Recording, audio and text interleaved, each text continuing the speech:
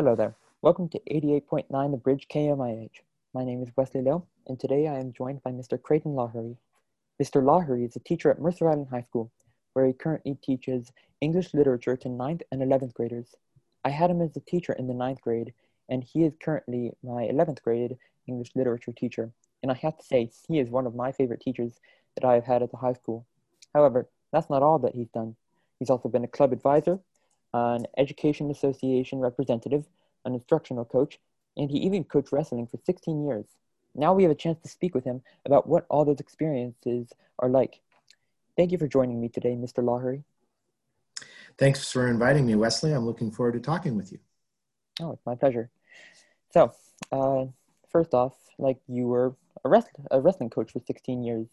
What motivated you to coach wrestling? Well, I started coaching wrestling my first year as a teacher at Mercer Island High School. And I grew up around the sport. My dad and my uncle were wrestling coaches and referees. And so I was already sort of immersed in the sport. I knew it had a lot to teach young people because I think I learned a lot from my participation, as did my brothers. And so I wanted to help pass along some of those lessons and those experiences that were so meaningful to me. All right.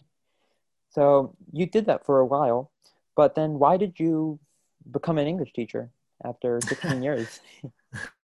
Well, I was an English teacher before a wrestling coach, but I think becoming a teacher and a coach, I was motivated by similar interests.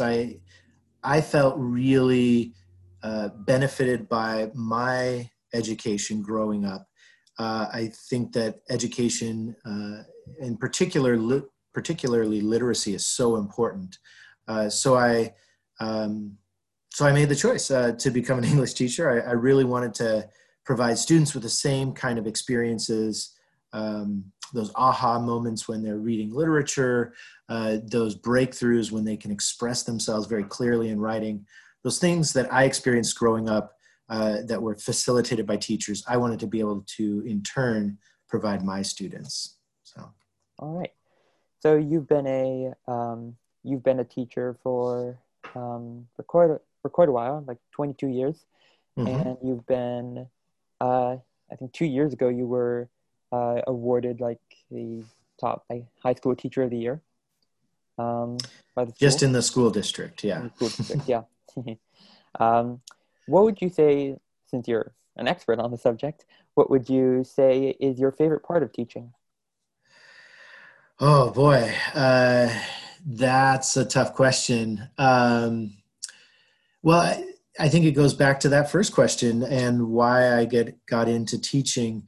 When there's evidence that I have really helped a kid to reach their potential, or maybe not even their potential, but just to accomplish some sort of breakthrough or reach the next level of understanding, whether it's in reading or in their writing, that kind of evidence, whether it's a thank you note or a smile or something I hear even a year or two later from that student, those sorts of things really are important to me, and they remind me why I got into the profession. Those are the key moments. Mm-hmm. So, as I can tell by what you've been saying, you value the teacher-student connection a lot. How would you say that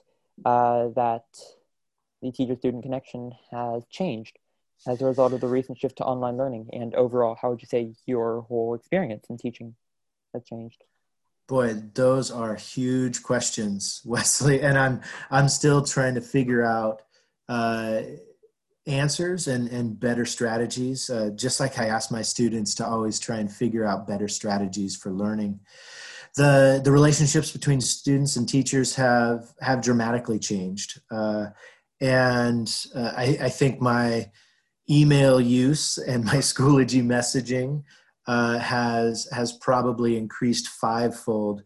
But Schoology messages and emails, as you know, and as everyone knows, don't really replace a face-to-face conversation. Even a quick crossing in the hall, or a student that might have lingered in the past after classroom. I remember you as a freshman, you would linger in the classroom and talk to me about other Ray Bradbury texts or other Vonnegut texts or movies, science fiction movies that you'd watched. And those sort of interactions, I think, reinforce or help a student, but they also benefit me. And I go and I read what you tell me to read or watch, and then I learn something, and then I can share that in turn with future students. And so that sort of informal back and forth, I think, has been lost, or at least I'm trying to discover ways to bring it back with online learning. And I think the second part of your question, what else has changed? So much has changed. I think that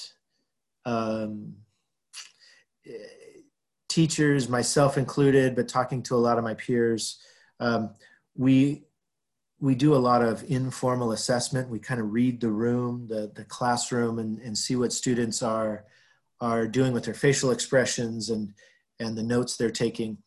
I can't do that now. And when I see students looking down, or I don't even see the students because their cameras are off, I feel a lot more uncertainty than I ever have as a teacher. I don't know if students are even engaged. And I suspect, not accusatorily, but I suspect that a lot of students are on their phones or have tuned me out. And that's sad, not because they need to listen to me, but because I think if they're tuning me out, they might be tuning out their other teachers. And the free education in the United States is just such a wonderful thing. And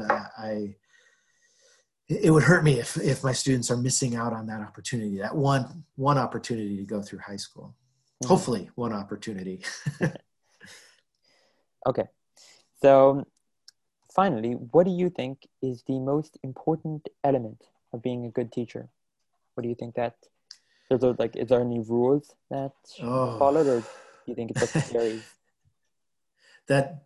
Gosh, Wesley, you're asking great questions. And as an English teacher, I could just go on and on, as you know.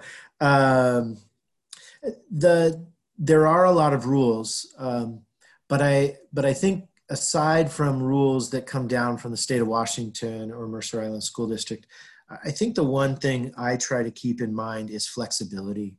And to me, flexibility means really understanding that I'm not dealing just with 11th graders. That's not a homogenous group. It's not just, a label. That I'm dealing with Wesley, and I'm dealing with 29 or 31 other unique individuals with different backgrounds and different interests and different abilities. And I have to be ready to flex and to pivot and to allow each individual student to learn at their own pace. And that's hard because I give a lesson and it's kind of a one-size-fit-all initially.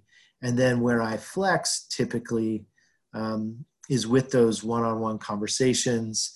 Now those are happening via email. It's in the assignments where some students want to take an assignment in a unique unique direction. And I have to figure out, okay, how do I accomplish my goals for this student and let them express their own individuality? And so that's both the rule for me, but also the goal. All right. Well, thank you very much for joining me, Mr. Lahari. Thank you very much, Wesley, for having me. And I hope your radio experience goes well. Thank you. All right, you have been listening to Mr. Creighton Lahari, an English literature teacher at the Mercer Island School District. Thank you for listening to 88.9 The Bridge KMIH.